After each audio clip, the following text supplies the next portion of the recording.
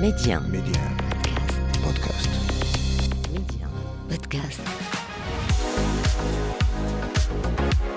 Alors oui, bien sûr, je me rappelle de mon premier emploi.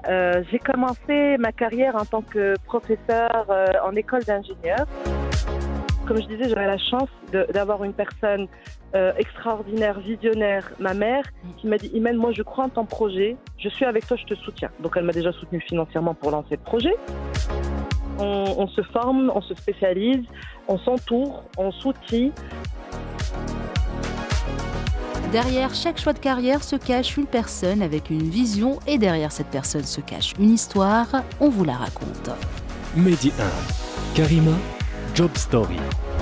Mon invité aujourd'hui, c'est Imane Chefchaouni, consultante internationale, plusieurs années d'expérience et d'expertise, et puis une remise en question, un déclic et une découverte, celle notamment du yoga et du reiki, et puis un nouveau chapitre qui démarre. Imane Chefchaouni, bonjour, ravi de vous recevoir dans Job Story aujourd'hui. Merci beaucoup pour votre invitation, je suis ravie d'être là avec vous. Tout le plaisir est pour moi. Imane, alors avant de parler justement de ce déclic, de ce switch, de cette remise en question, revenons d'abord quelques années en arrière à votre premier emploi. Est-ce que vous vous en rappelez? Comment ça s'est passé? Alors oui, bien sûr, je me rappelle de mon premier emploi. J'ai commencé ma carrière en tant que professeur en école d'ingénieur en 2011. Juste après avoir soutenu ma thèse de doctorat, j'ai rejoint une très belle école, une très belle équipe dans laquelle dans cette école, voilà, j'ai été pendant 4 ans et j'ai adoré cette expérience parce que c'est là où j'ai découvert à quel point la transmission, la formation et l'accompagnement des jeunes était réellement une vocation pour moi. Donc c'était un moment, comment dire, une première expérience plutôt réussie finalement. Oui. Alhamdoulilah. Et comment ça s'est passé par la suite? Comment les choses se sont enchaînées après ce premier emploi?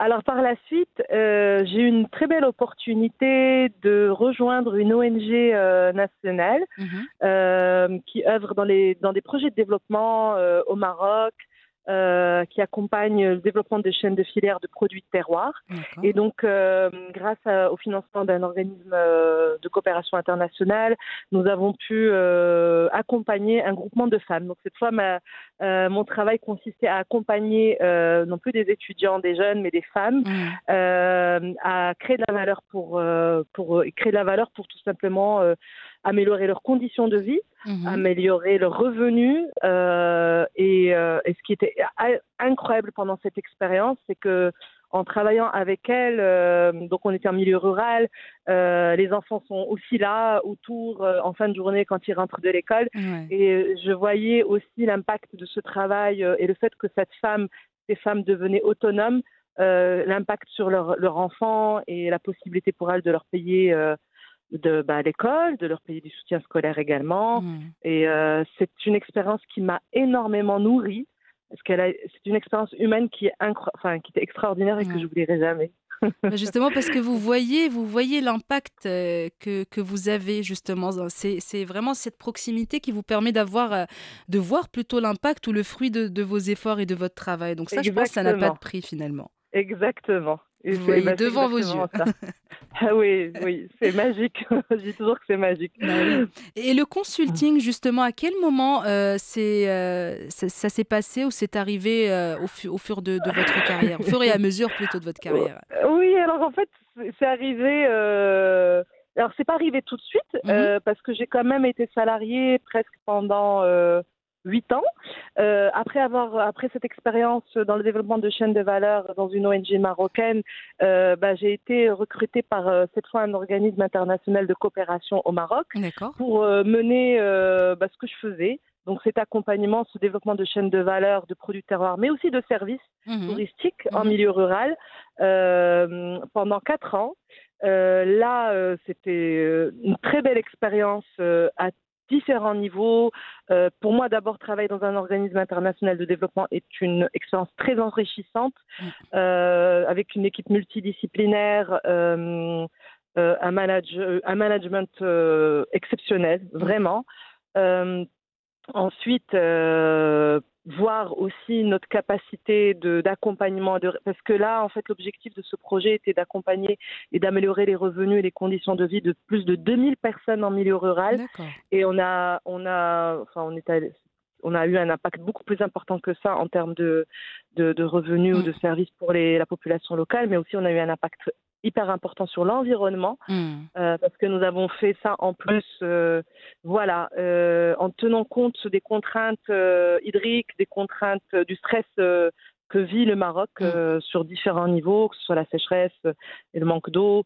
Donc, pour moi, ces expériences vraiment, alors, parce que mes études, je reviens sur mes études universitaires. Moi, je suis docteur en biochimie. Mon sujet de thèse était un travail technique et scientifique sur un arbre du désert au Maroc. Mais je m'attendais pas, en fait, à travailler dans ce type d'environnement. Pour ma part, pour moi, après ma thèse, je me disais, je vais avoir une carrière dans l'enseignement. C'est ce que j'ai commencé par faire.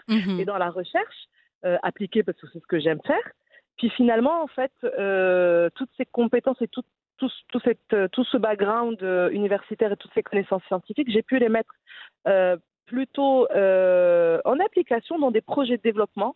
Et pour moi, ça a été quelque chose de vraiment powerful, parce que je voyais, comme vous disiez, l'impact des efforts que vous fournissez. Alors l'impact individuel, mais aussi en tant qu'équipe. En tant qu'organisme national ou international, avec des visions de préservation des ressources, de la biodiversité et aussi l'amélioration des revenus des populations locales en milieu rural. Et pour moi, j'ai aimé vraiment faire ce que j'ai fait, et ça m'a fait découvrir aussi cet environnement-là que je n'avais pas imaginé rejoindre à un moment quand j'étais étudiante. Et en fait, le consulting est arrivé parce que, entre-temps, pour pouvoir, on va dire, avoir un très bel équilibre vie pro, vie perso, et développer ma résilience au stress, j'ai découvert le yoga, j'ai découvert le reiki. J'ai tellement adoré ces pratiques et ces connaissances ancestrales millénaires que je me suis carrément formée. J'ai eu la chance de pouvoir faire ma formation au Maroc en travaillant. J'avais pas besoin d'aller partir à l'étranger pendant 2 mois pour suivre une formation de prof de yoga, et j'ai pu faire ça donc au Maroc, et ça a réellement aussi changé mon équilibre émotionnel, ma gestion de mon stress. Et ça a été tellement incroyable à mon niveau, ce que je ressentais dans mon corps, le bien-être que ça m'a apporté, la sérénité que ça m'a apporté, qu'à la fin de cette formation que j'avais faite, pour moi, j'ai décidé de la partager autour de moi, et donc j'ai commencé à enseigner le yoga comme ça, je veux dire en parallèle de mes activités. De façon spontanée. Finalement, il y a beaucoup de choses qui se sont enchaînées durant votre carrière ou votre parcours. Ça a été un petit peu le mélange de découverte, de curiosité. Exactement. Aussi de le destin, parce que le destin, le destin fait bien les choses. Donc voilà, vous avez découvert des choses au fur et à mesure. C'est beau. C'est ça. Exactement. Et en fait, ce qui s'est passé, parce que vous parlez de destin, mais moi j'ai vraiment... alors il y a eu le Covid en 2020. Et c'est là où tout a commencé. Et c'est là où tout a commencé, parce que moi j'étais directrice d'une ONG marocaine qui œuvre dans l'éducation nationale. Et là, les décrets qui tombent, on va fermer les écoles, on va fermer les salles de sport, et on va tout fermer. Et moi, dans ma tête, j'étais là en train de me dire, mais c'est pas possible. C'est maintenant que les gens ont besoin du yoga. Et en fait, au début, moi, je pensais à ma communauté, aux personnes qui pratiquaient déjà avec moi. Et je me suis dit, bon, comment est-ce que moi, à mon niveau, je peux les soutenir? J'ai eu la chance que mes cousines, mes sœurs qui habitent encore en Europe, eux, ils ont eu un confinement avant nous, m'ont contacté en me disant, Imane, fais-nous des cours en ligne. J'étais là, mais c'est quoi des cours en ligne? Sur quoi? Et on m'a dit, Zoom. J'aurais dit, c'est qui Zoom? Je connais pas Zoom. À l'époque, personne ne connaissait Zoom. J'ai pas son numéro. Ma petite sœur s'occupe de tout. Elle me crée un compte. Elle m'explique comment ça marche. Et je commence par leur donner des cours à elle en ligne le soir après mon travail. Et après, le Maroc, on a été confinés aussi. Et là, je me suis dit, tu vas faire la même chose, mais pour tout le monde. Et c'est là où, en fait, j'ai lancé un Yoga Morning Challenge où j'ai donné cours. Alors, au début, nous, on pensait qu'on allait tous être confinés pendant 1 mois. Je sais pas, on pensait même pas que ça allait durer aussi longtemps. Ouais, c'est vrai. Et je m'étais dit, allez, pendant 2 semaines, tu vas donner cours tous les jours, c'est pas grave, à 8 heures du matin, avant qu'on démarre le travail. De toute façon, tout le monde est chez lui, on a nulle part où aller. Sur Zoom, tout le monde est connecté, alhamdoulilah. Et en fait, ça a duré 4 mois. Ouais. C'était juste une expérience incroyable. Et Et vous pendant avez ces gardé la 4 mois, cadence de tous les jours quand ça a duré autant de temps ou vous avez un petit et peu... heureusement, mais moi, ça m'a sauvé, parce que je bossais, parce que j'étais toujours en activité. Ouais. On a dû digitaliser toutes nos activités. Comme je vous disais, moi, je dirigeais une association. On a dû digitaliser toutes nos activités parce qu'on œuvrait au sein des écoles. Pareil, on s'est engagé pour maintenir nos activités en ligne pour les enfants pendant Ouais. cette période. Ils avaient beaucoup souffert aussi de Bien sûr. cette époque. Donc en fait, je bossais, je pense, 10 heures par jour. Enfin, on bossait tous, je crois, 10 heures par jour, même en étant chez nous. C'est vrai. Et heureusement qu'on avait le yoga. Alors moi, la grande surprise, c'est que je pensais qu'au début, ça allait être mes copains, mes copines qui faisaient déjà du yoga avec moi. Mais on se retrouvait à plus de 100 personnes à pratiquer en ligne, Quand ensemble. même. Excellent. C'était juste une expérience dingue. Alors bon, en semaine, on faisait 20 minutes de pratique. Les week-ends, on avait une pratique de 1 heure. Et en fait, c'est cette période-là, c'était pendant cette période-là que je me suis dit, mais il faut absolument que je fasse les choses autrement, parce que ça m'avait, je sais pas. En fait, vous parlez de destin, mais moi, j'ai senti vraiment un appel très, très, très fort de me consacrer du temps à tout cela. Et de le structurer peut-être aussi un petit peu. Exactement, de le structurer. Il se trouvait que déjà, cette année-là, en 2019-2020, j'étais en train de former des profs de yoga. Pour vous dire, tellement j'ai kiffé que non seulement je donne des cours, mais je forme des profs aussi. Avec ma prof, on a formé une première promotion. Et en fait, en fil en aiguille, j'ai eu la chance d'avoir une maman extraordinaire qui m'a suivie, qui a fait aussi la formation de prof de yoga, et elle m'a dit, bon, Imane, il faut faire quelque chose. Et donc, c'est avec elle que j'ai ouvert mon institut à Rabat en octobre 2020, quelques mois après qu'on ait pu ressortir de chez nous. Et j'ai démissionné, j'ai posé ma démission. J'ai pris 1 an pour travailler vraiment que sur ce projet-là. On a refait une autre promotion de prof de yoga. On a lancé l'activité à Rabat. J'ai dû faire 3 ou 4 ou 5 retraites cette année-là. Je me rappelle même plus combien, mais c'était beaucoup de travail, mais énorme. En même temps, beaucoup de joie, beaucoup de plaisir à partager et beaucoup de plaisir. Et j'avais la sensation d'être à ma place, en fait. Comme un petit poisson dans l'eau, finalement. Ouais, d'être à ma place, à accompagner, à former les gens, à prendre soin d'eux et prendre soin d'eux, que ça devienne leur priorité. Et non pas quelque chose quand on a le temps. Non, justement, se donner le temps de prendre soin de soi, parce que le temps, voilà, si on le prend pas, il ne vient pas à nous. Oui, exactement. Et justement, cette aventure entrepreneuriale, pardon de vous interrompre, Imane Chefchaouni, parce que c'est intéressant et c'est important aussi ce passage du salariat à l'entrepreneuriat. Quand il y a justement ce changement, ce passage d'un univers à l'autre, je me demande toujours comment ça s'est passé, ce passage d'un univers à l'autre. Préparation, pas préparation, voilà. Ah, mais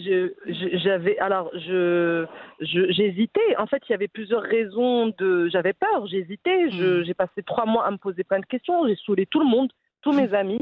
Et en fait, c'est là où c'est important de demander du soutien. C'est important d'avoir des personnes sur qui on peut s'appuyer. Donc, moi, comme je disais, j'avais la chance d'avoir une personne extraordinaire, visionnaire, ma mère, qui m'a dit, Imane, moi je crois en ton projet, je suis avec toi, je te soutiens. Donc elle m'a déjà soutenue financièrement pour lancer le projet. Elle a mis de l'argent aussi avec moi. Ensuite, j'ai pris des mentors, j'en ai pris 2 en fait, un homme et une femme. J'avais besoin d'être accompagnée sur 2 concepts, sur 2 façons de travailler différentes. Un business coach et une holistic coach. Donc les deux, l'accompagnement des 2 était parfait pour ce que je voulais créer et mettre en place. Bien sûr, j'avais le soutien de ma famille, de mes amis, de mon cercle d'amis, de mes cousines, mon premier cercle de femmes, mes cousines, qui étaient là et qui ont aussi cru au projet. Avec ça, j'avais quand même extrêmement peur, mais ce qui m'a aidée à dépasser cette peur, c'est la foi, en fait. La foi que, dans tous les cas, je suis soutenue, Mm. je suis accompagnée, je suis guidée. Et ou gars, Voilà, c'est ça, ouais. qu'est-ce qui va se passer? Mm. Je sais que dans tous les cas, parce que bon, quand j'ai démissionné, la porte était toujours ouverte à je revienne quand je veux. Mhm. Donc je me disais, bon, au pire des cas, je me donne un an. Ouais. Si ça marche pas, je peux toujours revenir là où j'étais. Mm. Mais quel mouchkil. Bah oui, c'est pas grave, faut tenter. En fait, bah voilà, en fait, entreprendre, c'est tenter, c'est Mm. oser, c'est expérimenter. Et ça, je sais que tous les entrepreneurs qui nous écoutent vont être d'accord. Et pour ceux qui, alors oui, bon, on va en revenir peut-être à la fin, mais ne pas hésiter à tenter de vivre ses rêves. Mm. C'est hyper important. C'est C'est vrai. hyper important. Pour moi, la pire chose qui puisse arriver à un être humain, c'est de quitter ce monde en n'ayant pas osé faire ce qu'il avait envie de faire. Ouais, je suis d'accord. Je C'est parle vrai. de oser, hein, je ne dis pas de réussir, juste oser. Voilà, juste Après, bien tenter, sûr, on ne sait jamais, on ne sait voilà. jamais. Voilà, au moins on l'aura fait, parce qu'à un moment Bon, donné, voilà. voilà, si on attend toujours le bon moment, on se dit Non, toujours, il n'y en je a dois jamais. attendre, c'est pas le bon moment, c'est pas le bon moment, c'est jamais le bon Ouais. moment en fait.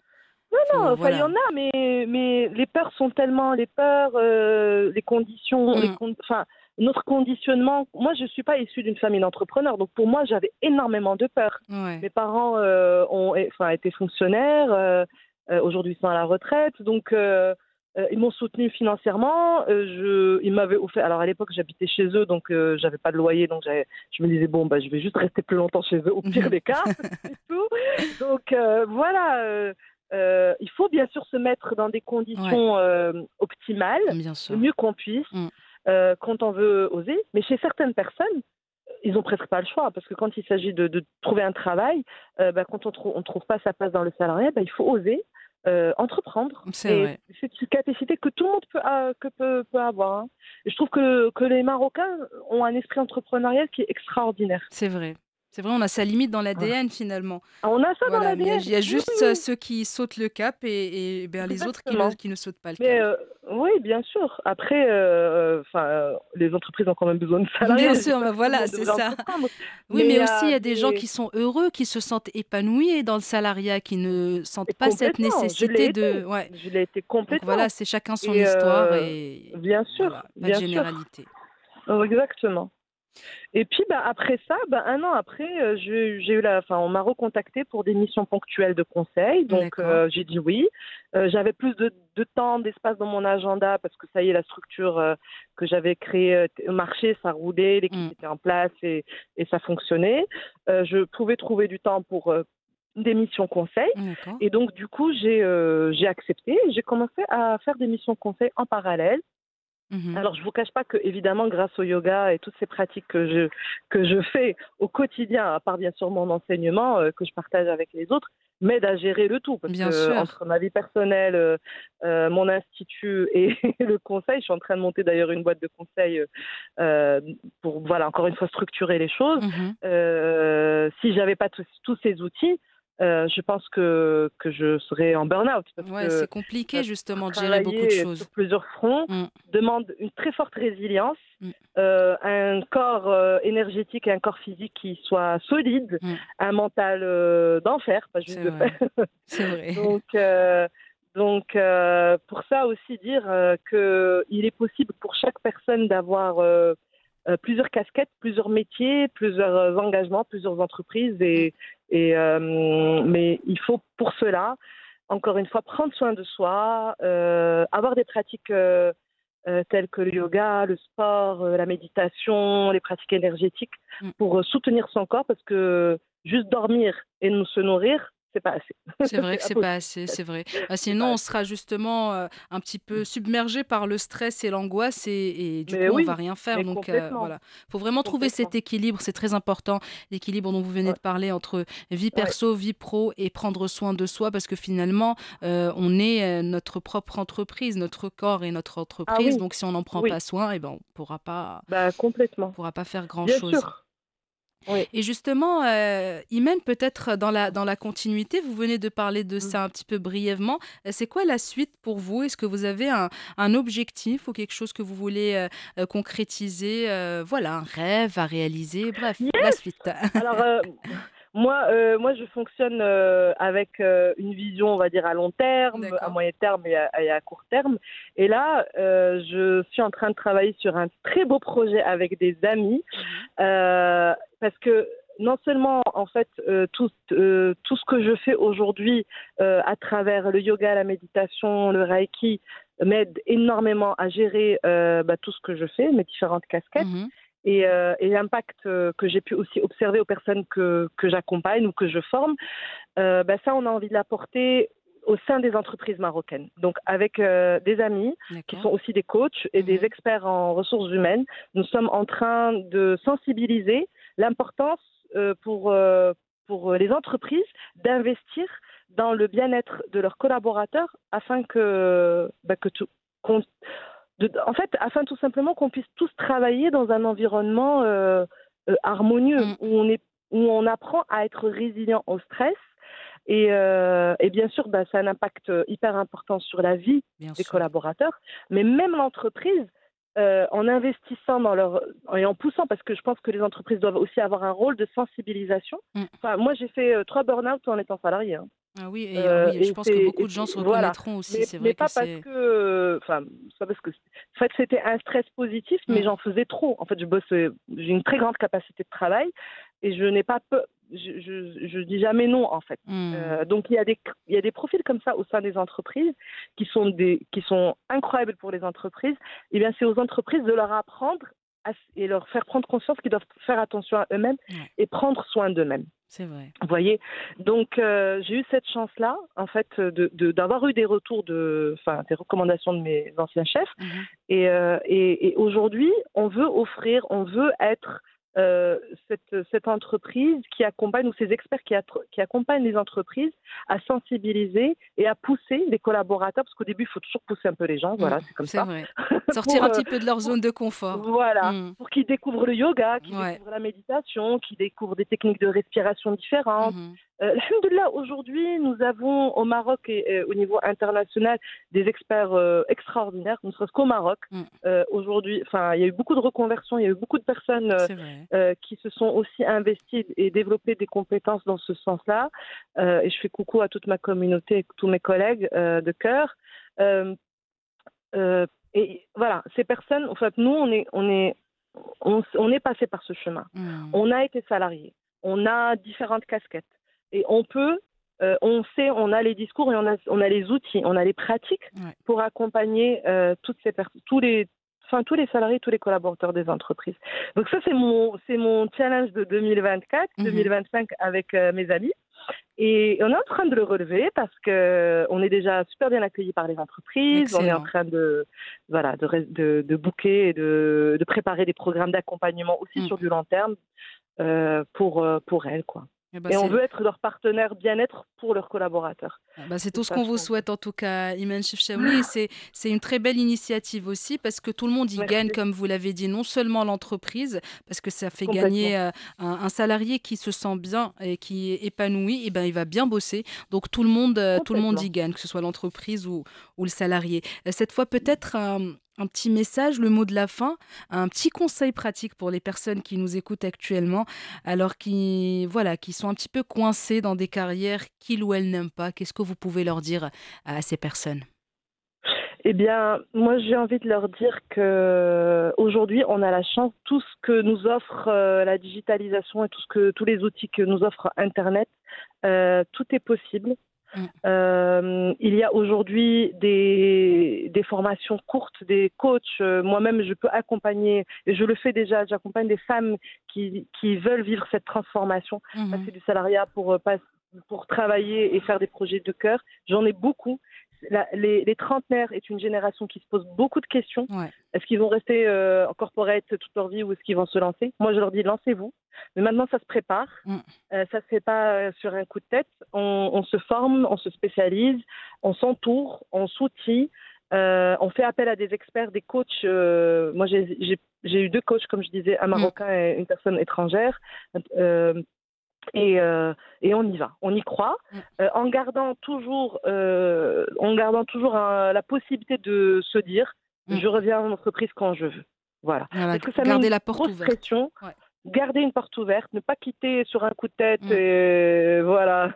C'est vrai, c'est risqué. Se préparer mentalement, se préparer psychologiquement, se préparer émotionnellement, demander du soutien vraiment à tout le monde, voire avoir suffisamment d'argent de côté pour au moins vivre pendant 1 an, payer ses charges, parce que voilà, il faut se donner un temps pour réussir. Enfin, c'est à vous de définir, c'est 1 an, 6 mois, 2 ans, c'est vous qui voyez. C'est du cas par cas. Faites-le, s'il vous plaît. Si vous avez des rêves d'entreprendre, si vous avez envie de créer un nouveau monde, et on a besoin de créer un nouveau monde, alors écoutez votre voix et allez-y. Voilà, c'est tout ce que j'ai envie de dire. Ben voilà, c'est sur ce très très beau conseil, Imane Chefchaouni, que se referme notre échange. C'était vraiment un plaisir de vous recevoir, de papoter, et je vous souhaite beaucoup de belles choses pour l'avenir, Inch'Allah. Merci beaucoup pour...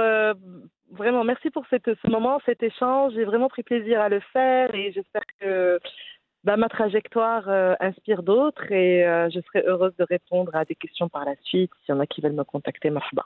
Merci beaucoup, Imane. Merci, c'était un plaisir. Ciao, ciao. Partagez. Merci, au revoir. Merci d'avoir partagé vos histoires avec nous en toute intimité, des histoires qui marqueront certains et impacteront plusieurs.